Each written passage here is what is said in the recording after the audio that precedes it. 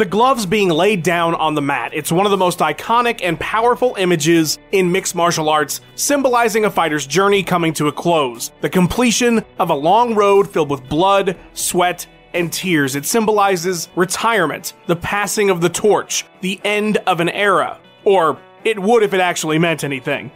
I'm Tommy from MMA On Point, and I'm asking, are MMA retirements meaningless? Just a few days ago, Chael Sonnen announced his retirement from fighting after losing in the second round to Lyoto Machida at Bellator 222. The bad guy gave a heartfelt goodbye to the sport he played a major part in for years, and even got a bit emotional, something uncharacteristic of the consummate showman. On social media, praise poured in from fans and fighters alike, reminiscing about their favorite Chael Sonnen moments and what he contributed to the sport. That was of course mixed in with a heavy amount of cynicism about whether or not Chael Sonnen was actually retired at all. We know he said he was retired, but well, that hasn't really meant much in mixed martial arts. Ever. You see, it's not Chael's fault that there are a large number of fans who simply do not believe him. Although he did retire back in 2014, if you recall, and said he had plans to call out Ryan Bader if he had won against Machida. Even if that were not the case though, fans wouldn't have believed Chael simply because retirement means nothing in mixed martial arts. Of course, it does mean something. It means a lot. That moment for Chael, the end we saw recently for Alexander Gustafsson, Rashad Evans, Michael Bisping, George St. Pierre, Cro Cop, and so on, those were all very real moments. These are major decisions in the lives of these fighters, and I have no doubt that they meant what they said when they said it. It's just that many of them don't ever seem to stick with it. Sure, there are a few who've retired and stayed retired. Kenny Florian, Julie Kedzie, Brennan Schaub, Dan Hardy, Forrest Griffin, Matt Serra, Brian Stann, they all come to mind. Although several of those fighters I just listed have entertained the ideas of comebacks in the past, and I wouldn't be shocked if they do. But what they also have in common is that they now seem to have a lot more going on outside of punching and kicking people. Those examples aside, for the better part of MMA's boom in the United States starting in the mid-2000s, fans have rightfully been weary of retirements because so many of this sport's legends have laid down the gloves,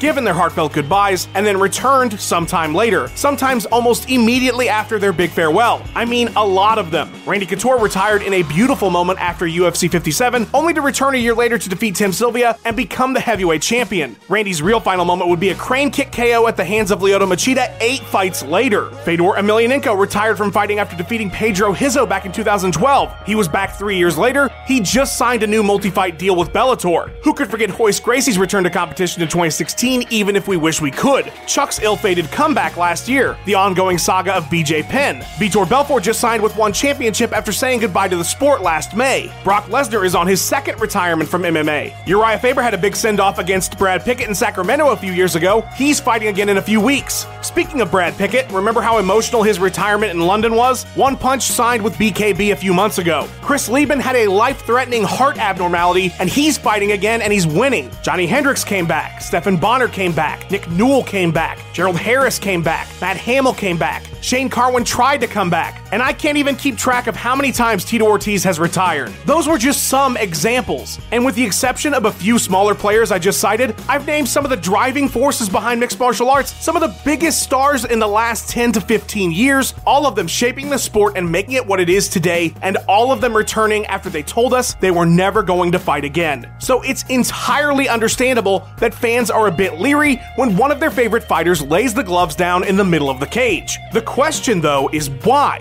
Why is this such a common occurrence in mixed martial arts? When my uncle retires from his accounting firm after 40 years, he doesn't suddenly make a dramatic comeback to the office a few years later to run the books again. He moves to Florida and spends his days taking walks in the park and feeding ducks. Why are some of the biggest and best fighters in the history of the sport walking away and then suddenly and now almost predictably returning? I have a few theories. The most obvious reason is money, and most understandably. For some of these bigger names, smaller promotions and even bigger promotions are willing to pay top dollar for the recognition having that fighter associated with their brand will bring. If I'm an aging fighter who walked away because it felt like it was time, but I can make some quick cash elsewhere by doing something that I love, that seems like a no-brainer. For fighters that are mid-tier who gave up on the dream for a 9-to-5, if someone is offering decent cash to get back into it, that's a payday you're not going to get bi-weekly in most jobs, and there's always that prospect of going on another run and reaching the big time where the real money is made. Economics as a driving force in fighters coming out of retirement seems one of the likeliest reasons you would see a fighter tearfully call it a career only to return sometime later. But it's certainly not the only reason. Jens Pulver was in an excellent documentary called Driven, in which he talked quite a bit about the prospect of retiring. At the time, Pulver was on a 4-fight skid in the WEC with 1 fight left on his contract. You got the sense everyone was expecting a retirement from him soon. Jens would go on to have 11 more fights after his run in the WEC, but when speaking on retirement in the film, Little Evil explained how difficult that would be for someone like him. Pulver was an animal, former UFC champion, wins over BJ Penn and Cub Swanson, in comparison to the average person, damn near superhuman in terms of strength, speed,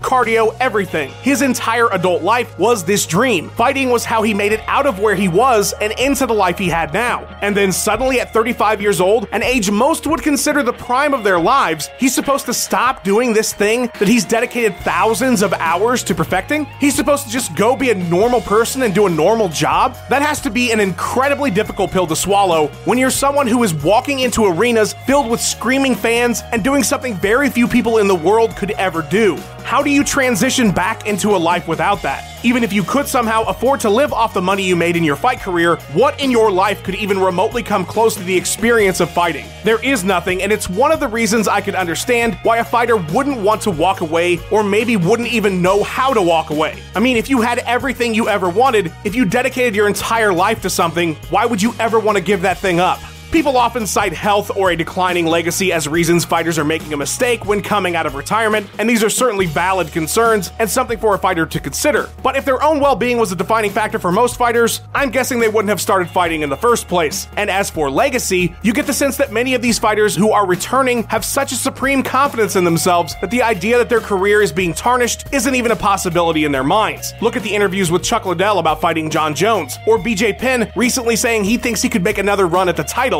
Are they right? Probably not, but it shows you the mindset that these all-time great fighters often have when it comes to their own careers. So we've established that a large number of legendary fighters have retired and then returned, which has caused a great deal of skepticism amongst fans about fighters actually hanging up the gloves. And we've speculated as to why they might come back, but why do they retire in the first place? There's no way of really knowing, and every fighter is different, but there are certainly some scenarios we could speculate on. Injuries are an easy reason to cite. If you can't physically fight anymore, then what options do you have? Another reason to hang up the gloves is other career prospects. We've seen more and more fighters transition into broadcast roles. It makes making that decision to walk away from taking blows to the brain a bit easier when you can still be around the sport you love and make some good money doing it. Then of course there's just simply a lack of demand, being cut, not having any real money-making prospects. But the biggest reason we see fighters retire and then come back seems to be losing.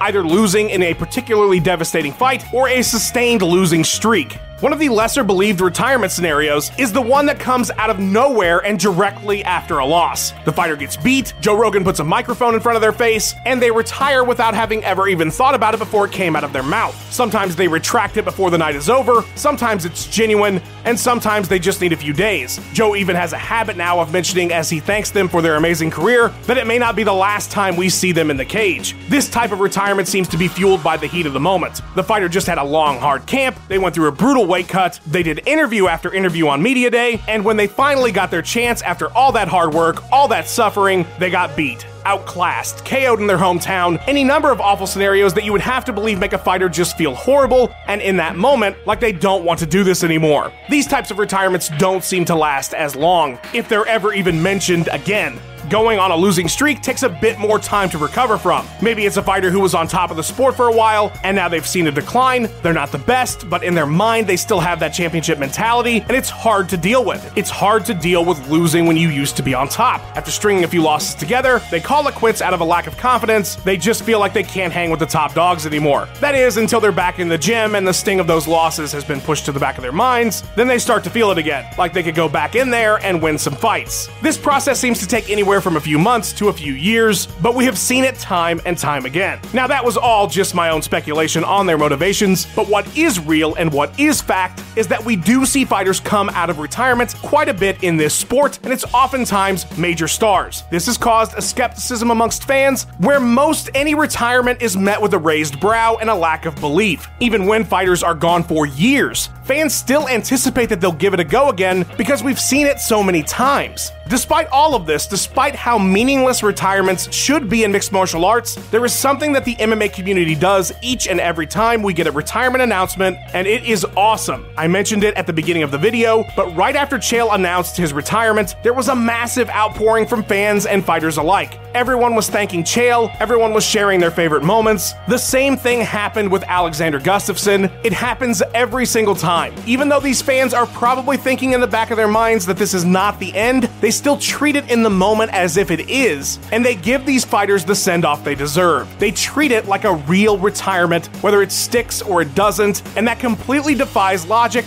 especially in a community where so often those fighters return not even a year later. But it's one of those unique and awesome traits about mixed martial arts that make it so great to watch.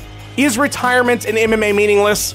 Who cares? Because whether it's real or not, fans will always treat the laying of those gloves in the cage with the deep reverence it deserves.